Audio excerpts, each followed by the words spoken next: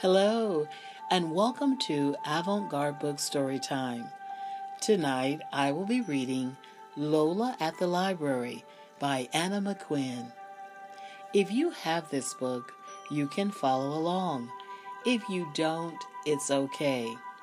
Get in a comfortable place, just relax, and listen to Lola at the Library by Anna McQuinn. Lola loves Tuesdays. On Tuesdays, Lola and her mommy go to the library. The library opens at 9 o'clock, but Lola is ready to go long before that. She puts all the books she borrowed last week in her backpack. Her library card is also very important. The library is not very far away, so Lola and her mommy always walk there. Lola and her mommy give back the books from last week. The librarian buzzes them through the machine. There is a special section in the library just for children. It is really cool. Nobody ever says, shh. Sometimes there is singing. Lola knows all the words and hands for Twinkle, Twinkle, Little Star. Sometimes there is story time.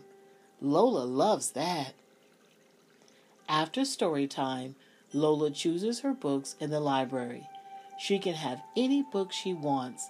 Lola likes stories with bears and anything with shoes. There are so many, it takes ages to choose. Mommy has some books too.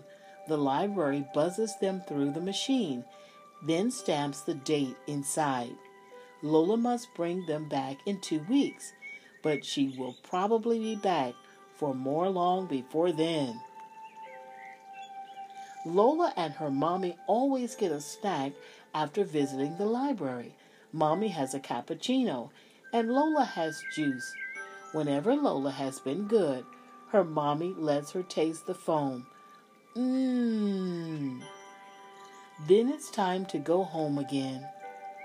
Every night after Lola is tucked in bed, her mommy reads her a story. It is the best way to end the day. That was Lola at the Library by Anna McQuinn. Good night, little ones. Sleep tight.